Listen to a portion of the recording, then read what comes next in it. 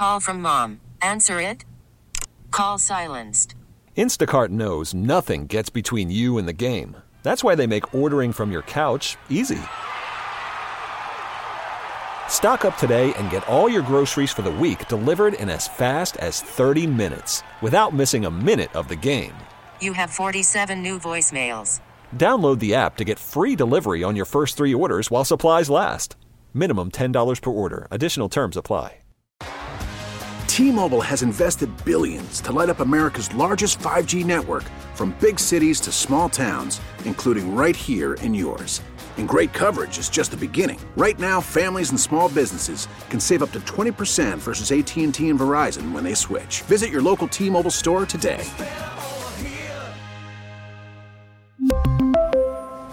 Plan savings with 3 lines of T-Mobile Essentials versus comparable available plans. Plan features and taxes and fees may vary. Sabres Live is presented by Seneca Resorts and Casinos. Nothing else comes close. Out it comes to Ekblad. Drives it across. Kachuk! Score!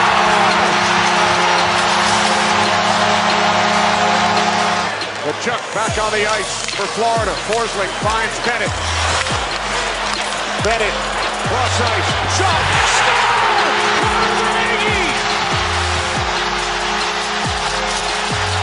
And with that, from Verhaeghe, his 4th career overtime winner, the Panthers are alive and well in the Stanley Cup Final, trailing 2-1 after an OT come-from-behind decision on home ice, their first ever victory in Stanley Cup Final play. I would suggest that if the trend here continues, maybe Adin Hill won't get as much money as originally anticipated in free agency. I also think, Marty, as we're going to dive into a lot of contractual numbers today, based on what's been going on around the league and signing of defensemen, I could still see Vegas moving off of Adin Hill here, but that's not the primary focus of this game.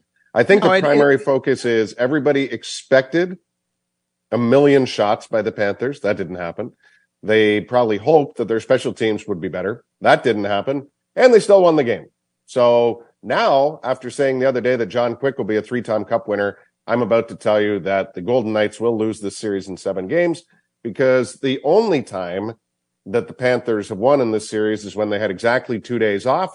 So after they lose game 4 on Saturday, they will have exactly 2 days off between each of the next 3 games, which they will win, and they will now win in 7. So there. Well, I don't know what kind of rainbows and unicorns land you live in, but this game was 2-1 up until 2 minutes and 13 seconds left. Should have been 5-1. They ought to bear down. It should have been 5-1 for Vegas. You're absolutely right. Vegas was the better team last night. Florida did show some resiliency and a bit of desperation at the end. But they were, again, not really threatening on Adin Hill until very late, which they were able to get some good looks. And don't get me wrong, there was some in tight and rebounds opportunity that were laying there, and Matthew Tkachuk got one with 2:13 left in the game. Again, this is 7 games that the Florida Panthers have won in overtime. They got 13 wins in the playoffs, 7 of them in OT. They are 7-0 in overtime. We remember game 7 against Boston with less than 2 minutes when the puck went off a leg and went to Brendan Montour and he beat Jeremy Swayman. They were dead right there with the goalie pulled, and they pulled themselves out of jaws of victory, and they did it again, because if they go down 3-0 in this series, it's over. I'm sorry, Duffer. They didn't pull them out of the jaws of victory. They pulled themselves out of the jaws of death. Of defeat, of death. Yes, you're right. It's just, Shayna's coming on later, so I wanted to throw one of those really weird saying, because bunch of 180s and 360s. And so Shayna Goldman coming up at 12:30, and we'll talk about lots of good things, probably mostly defensemen. I think goalies. You and I are doing goalies this half hour. Yeah. Shayna had the audacity to suggest the Sabres might be in the mix for a certain goalie in her latest article, and I know that won't sit well with you. So I'm going to take that segment off. I'm literally going to walk away. That'll take up at least 10 minutes of her segment at the bottom of the hour. Good. Which, by the way, yesterday, Darren Dreger was on, and we did talk about goaltenders a little bit, and he did say that the sense he's getting from the Sabres is that goalie is not a priority right now. Is finding a top 4 defenseman, which is, in my opinion, a really good sign, a really good thing that they want to start playing with more support in front of their goaltenders, right? And that may be Devin Levi or Eric Comrie or Ukko-Pekka Luukkonen or somebody that they get through trade, free agency, whatever. All I'm saying is that Granato developed the offensive identity that they wanted, but always said, we're not going to worry so much about defensive and our defensive game and all of it. Not, you always have to, but that's not the priority. Scoring goals is much more difficult. And I think now, by the sound of it, talking with Dregs yesterday, it's like, okay, now that we've got our identity of scoring, we can now focus on that defensive side a little bit more. Okay, that's a good tease for what's to come. I know you want to talk more about the Stanley Cup, but since we are talking about salaries and contracts and all the rest of it, I present you with this. Ooh. If Brandon Montour was a free agent this summer, as opposed to next, what would he be getting on the open market based on the deals we have just seen for Gavrikov and today the never-ending deal for Severson, which is a sign and trade, 8-year, 6.25. He moves from Jersey after they signed him. I think they threw an extra 0 in just before they traded him. They tried to fool them. They tried to fool Columbus. We snuck in a 0 in there. Suck on that. Anyway, so Columbus now has Severson. What do you think? Like Montour would be getting 7.5, 8 million? That's what I was thinking, 7.5. So Columbus gets Severson. They got Ivan Provorov, so they're trying to swing for a group of defensemen that they feel will help them. I thought Damon Severson got overpaid, and you pointed out by saying they added a 0. I think he got overturned more than overpaid, but maybe both, probably. But it's funny because Gavrikov signs for a 2-year deal in LA. And so the word around is, would more people now go for the short-term deal, knowing that the cap in a couple of years is going to take a jump forward? The salary cap has been staying pretty steady, growing $1 million a year because of the pandemic, the players having to pay back the escrow and the money loss and all of it. And we're still about 1.5 years away from all of that being paid off. So next year, the cap is not going to jump $3 million, but a year after and in 2 years, it will. So a lot of players may be looking at, let's sign a 2-year deal and then hit it again big. But Damon Severson goes for 8 years, which is against what we were just talking about 48 hours ago. Can you blame him? Well, no, when you get that money, you take it. For 8 years. It's crazy. Well, this is a really thorough Stanley Cup evaluation here, 7 minutes into the show. We can't get away from what we really want to talk about. But so do you think Montour is going to get extended in Florida before he ever hits UFA?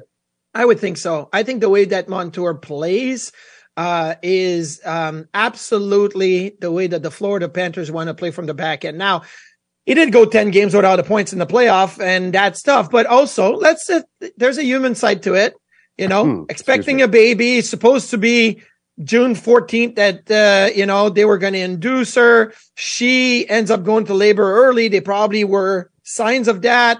He has to come back between game 1 and game 2. And look, there's a human side to everything, and you can not want to make excuses, but not that it was hard on Montour. It's probably harder on his wife to have to deal with all of it, but there's still a point of that. But yeah, I would think Florida, the way they play, the way they want to push the pace from the back end, the way that he's able to jump on the rush. And I had a great conversation with a scout yesterday who actually scouted Brendan Montour when he was playing in Junior B and brought him up to the USHL. And he said, look, this guy is a go all the time type of player. And then we did have a conversation also about his, let's just say, situation with when Ralph Kruger was coaching here. And he did say, look, I had a conversation with Montour about why are you not jumping on the rush anymore? And he says, well, we're not allowed to activate the way that I like to, which again, doesn't make any sense because you have a Dahlin and you have a Montour. You let them activate as much as they want. Paul Maurice lets them activate as much as he wants. And he plays with fire a lot, but he doesn't get burned a whole lot because he can go and skate and recover. Vegas ultimately gets burned. They lose a game that they could have won, could have had a 3-0 series lead. How rattled might they be from this one? Well, the reason why I think they may be rattled is because I felt that for 40 minutes, the Vegas Golden Knights were in control. The second period, they dominated. They go into the third. And then, you know how we were saying about how Rochester kind of played on their heels in game 5 against Syracuse, and maybe they had to learn or whatever. I feel like Vegas, even though they're the best athletes in the world, they're NHL players, they did that in the third period. But they had all those chances, though, Marty. They just didn't They score. had some chances, but once they got in their defensive zone, they literally just sat in the middle of the slot and did not put any pressure on the outside. They didn't get out of their zone clean like they were in the first 40 minutes. Now, when they got chances, it's because Florida missed and handle a puck, missed a play, turn it over, whoop, Vegas is attacking. But they didn't put enough pressure in the defensive zone. I felt like they played on their heels in their defensive zone, came back in their shell a little bit. And although Florida didn't have they have like 6 shots through 17 minutes. And then they went boom, boom, boom, boom, boom, shot, rebound. And they did exactly what they needed to do. So, officiating, should we talk about the officiating in that game a little bit? Is it low hanging fruit? Well, I will probably disagree with you on it, so maybe it makes it worthy of debate. I can understand why the call was made with 11 seconds left. I wouldn't really want it against me, obviously. Yes. I didn't like a lot of the calls during the game. I thought the second Will Carey penalty for boarding was not a boarding infraction. No. I thought Braden McNabb did just about as much as humanly possible on the Duclair break. And when Duclair cut inside, he grabbed McNabb's stick. So anyway, and you know me, I tend to bristle at, when people look at a sheer number, like 6 power plays one side, 5 another, or X amount of power plays in the game and say, what is this? Preseason hockey? Look, to me, if there's penalties there, call them. I don't care what day of the week and what month of the year. So if it's 7 power plays aside in game 3 of a Stanley Cup final, that's fine. The players have to smarten up and not take penalties. But I don't know. It was just here's my problem with the refereeing last night is that there was 15 penalties called in the game. Okay. I did not go back to watch every penalty and who made the call on every penalty, but halfway into the third period, okay, watching the game with a group of hockey people, and I'm looking over and I said, who's the second ref? Because it was all Dan O'Rourke. That's all it was. It was him that was calling every penalty. And I had to go to the game sheet and see who are the other 2 referees on, because there's always 3 referees listed at the beginning on the game sheet. And there's a rotation. So the other 2 guys were Wes McCauley and Kelly Sutherland. And I kid you not, I could not tell you who the second referee was in the game. It was Kelly, wasn't it? It was Kelly. And then right away, I saw the play develop and I saw Kelly Sutherland, but it feels like the one referee was whistle happy and the other guy didn't want to call anything. And that's funny you say that, because if you had just told me without knowing your little build-up, I would have thought it was Sutherland that was the more demonstrative last night. So, oh, really? Okay. Yeah. But it's funny how you like watch a game. Maybe it's at that moment I was like, oh man, that's a terrible call. Who made the call? Dan O'Rourke or whatnot, right? And that maybe is where my head went to. But that was my impression of it all, is that, I want a consistent game by both referees. I don't want referees to outdo one another, and I don't want one referee to feel like they're taking the lead. Right. But at some point, these guys go back to the room after the first and the second period and overtime, and they are like talking about, hey, did you see that correctly? Like, I didn't see it. Like, they have a gauge, right? They adjust, they evolve in the game. I felt like it was one guy calling them, one guy kind of just letting it go. And so it become inconsistent in that way because one doesn't want to step on the other's toes, and that's what it is. I was quite convinced there was no way Vegas was going to score on the power play in overtime. I just felt like the hockey gods were not going to punish the Panthers for that, ill-fated call. But I will say this, there's one guy that could have changed that script. His name was Jack Eichel. Yeah. Jack had it pumped, right? Like there was a 1:05 left in the power play. It came to him. Why, with his shot, and I get it, he's an elite passer, but they'd already bumped it around a bit, and it came to him. I don't think the Panthers were expecting it to come to him, and if he uses the release that we've seen from him repeatedly, I think the Vegas Golden Knights are up 3-0. I don't think he misses from there, but I don't even know if he dusted it off. He just hesitated and then moved it along. I was shocked because he's such a good shooter, but we're seeing just more Jack the passer right now. Because he's on the ice with Barbashev and Marchessault, and it's like, I'm going to facilitate those guys. That pass to Marchessault on the power play, like it was not an NHL pass. It was a all-star pass. Like it's from behind the goal line over a couple of sticks, 3 guys in the lane, and it's right on Marchessault's tape. It lands right on his tape for the release. That was one heck of a pass. So that made it 2-1 at the time, right? So that was definitely a big goal. And Johnny Conn Smythe, with that goal, would have locked it up if Vegas would have won. I think if Vegas goes up, John Conn, I think if Vegas goes up 3-0, you're looking at that, and Marchessault's the Conn Smythe winner for sure. And you didn't really pinata the low hanging fruit there, when it came to the officials, but I tried to go back and look at it, and it's moot, obviously, at this point after the Panthers had won. And look, based on the nature of the penalty that was called with 11 seconds left, it probably was never going to happen that the Panthers would get penalized again to start overtime. Oh, yeah.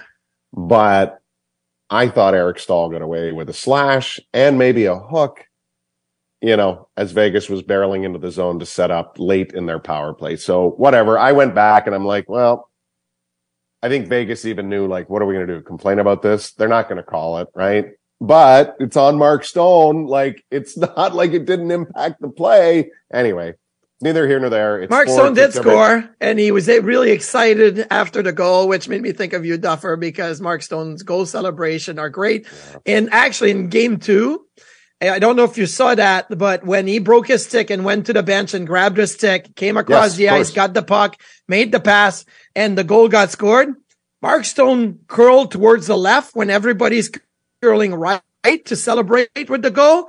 And he's got his hands in the air and he's celebrating like the pass that he made. He's the best celebration guy, even when he doesn't score. What was the Skinner moment this year? Where it was for the milestone goal and it was the elite pass, and they put the Sabres trainers put the tape on the puck. Elite pass. Yeah. Elite pass. What was the goal? Oh my gosh. I don't know. I'd have to go look back at it. Anyway. Yeah, we'll find funny stuff. I love that. I love that for Mark. I love how he celebrates the game, and it's amazing. Anyway, we got now another week and a half to talk about the Cup because they're going to extend it all the way from a week Monday to Game 7. So let's talk free agency. So Saturday's Game 4, and then it's Tuesday, Game 7. Friday, Monday. Yeah. So blame the NBA on that one, because the NBA needs their 2 days off in between. So now they go like that for the rest of the finals. Okay. Trying to steal the spotlight from the Stanley Cup final. What do we make of these defenseman contracts as they pertain to the Sabres and their desire to add a top 4 defenseman? When you see, I don't want to say arguably, I guess they are, top 4 defensemen, one of whom goes from 4.1 to well over $6 million with his raise on an 8-year deal. The other one more than doubled his salary on a 2-year deal, Gavrikov in LA. How does this impact what's out there and the cost of doing business for Buffalo trying to add a top 4 defenseman, whether they do it now via trade and sign, whether they do it on July 1st when free agency opens, whether they do it as, going after UFAs, or whether they target, because you're into this today, and I love it when you're into this, offer sheets, restricted free agency, realization that you could spend up to $4 million on a guy at an offer sheet, and it only cost you, what, a second rounder? A second rounder up to 4.2 million, I think. And then between 4.2 and 6.4 is a first and a third. Think of a $6 million player Would you not Hard trade a not to when first and a Damon third? Severson is now one of them. Well, no, yeah, I don't know that I'd trade a first and a third for Damon Severson, but at the same time, I mean, maybe it's the term That's on an the interesting contract. statement in your own right. Like, I think if Severson was 2 years younger, yeah, but and if he didn't have an 8-year deal attached to it, yeah. But at the same time, if a team is flush with prospects and or has been flush with prospects and picks, and they believe Severson's a guy, like a first and a third is nothing. Right? In the big, if you're where you want to be kind of organizationally, and you think he's like not the piece, but let's say one of the final four pieces, it still doesn't seem like a high cost to do business. No, and what's interesting about these last couple of signings, Gavrikov with the LA Kings and obviously Damon Severson gets traded to Columbus from Jersey, is the approach, right? Gavrikov says, I want a 2-year deal because I want to be able to hit it again when the cap goes up. And Severson says, no, I want the length. I want the 8-year deal right now. Gavrikov got probably $500,000 to $1 million over what we thought maybe like he was going to be around 5. I don't think I ever thought. I mean, projectors may have had him there. I maybe I didn't think about it enough, but I would have thought 5+ was always going to be high for him. So okay, so like 5+ was going to be high. So let's say he got $1 million more than what he was going to get, and he got that on a short-term deal. But you're right. I also never envisioned him taking a 2-year deal.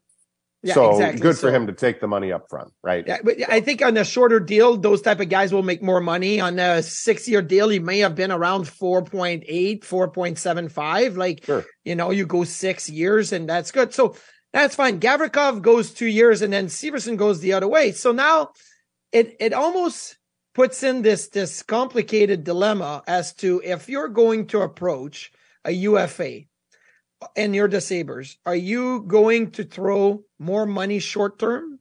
Or are you going to say, hey, we got to start now looking at our cap numbers long term because of the Dahling extension that we haven't talked about it yet, but we did when the season ended, basically, because we knew that was going to happen, right? They were like, okay, what is it going to be? It's going to be this much. It's going to be that long. It's going to be 8 years. It's going to be close to 10 or around 10 million. And that's the way it is, right? And it's going to be announced on July 1 because that's when it can be announced, right?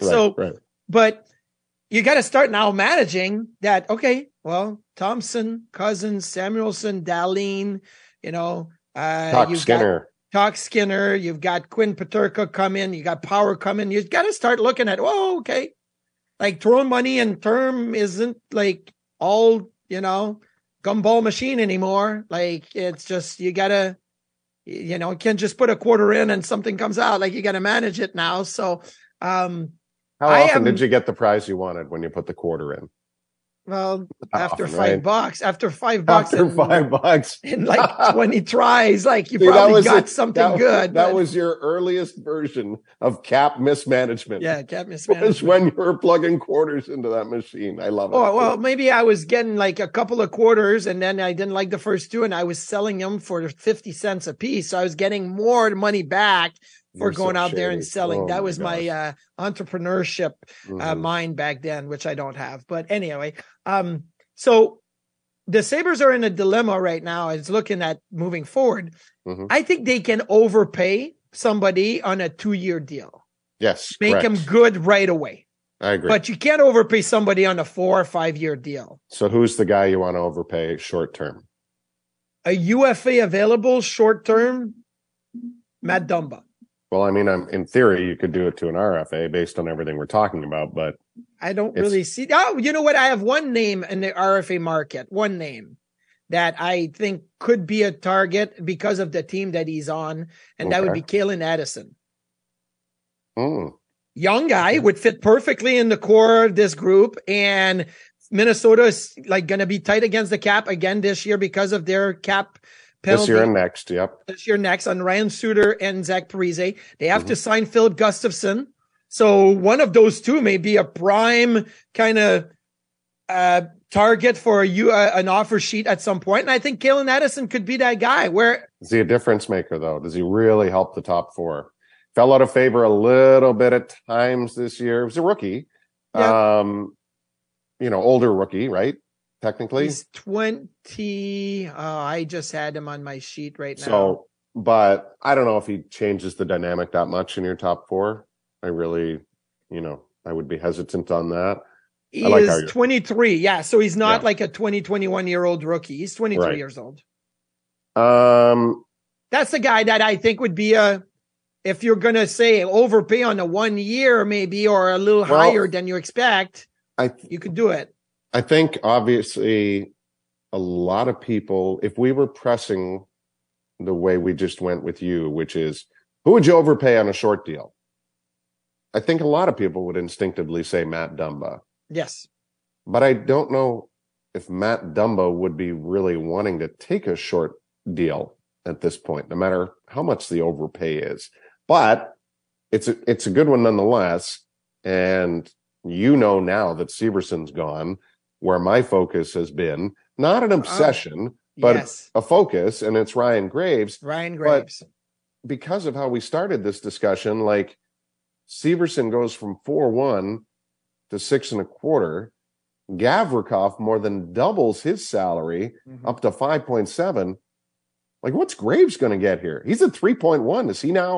Is he all of a sudden a 5 guy? I think if he's 28 years old. Right. So yes, Ryan Graves is going to older, so I don't even know how to play this. Ryan Graves is going to say, show me the money. Number one, I'm a UFA. Show me the money. Now, on a 2-year deal, I could see Ryan Graves being a $5 million guy. Say, hey, you know what? 2 years, $5 million. You're 28. You're going to hit again at 30, right? But maybe. Well, exactly. Yeah. I'm selling. I'm the salesman. Oh, sorry. Ryan Graves. Yes, of course you're going to hit it again, big time at 30. Don't worry about the next 2 years. Get a situation where you're going to play. 2 rings. You'll be good. You'll be covered. 2 rings. Exactly. You're going to be playing with Owen Power, right? Like you're going to have the stats to back it up. You're going to be a $7.5 million defenseman in 2 years from now. Like, go ahead, get your $5 million now. That's what I'm selling him on. Oh, okay. I've missed this, even though it was only a day. That's how I got 50 cents for the 25 cents gumball machine prize. I was a great salesman. Well, incredibly, we are out of time for the D discussion because we're shifting backwards to the goaltender position. It's your strength. It's your expertise. And Shayna has taken it to a whole new level with her latest article on The Athletic. Shayna Goldman is next right here on Sabres Live.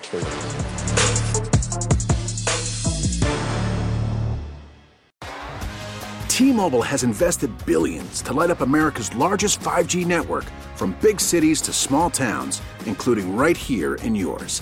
And great coverage is just the beginning. Right now, families and small businesses can save up to 20% versus AT&T and Verizon when they switch. Visit your local T-Mobile store today.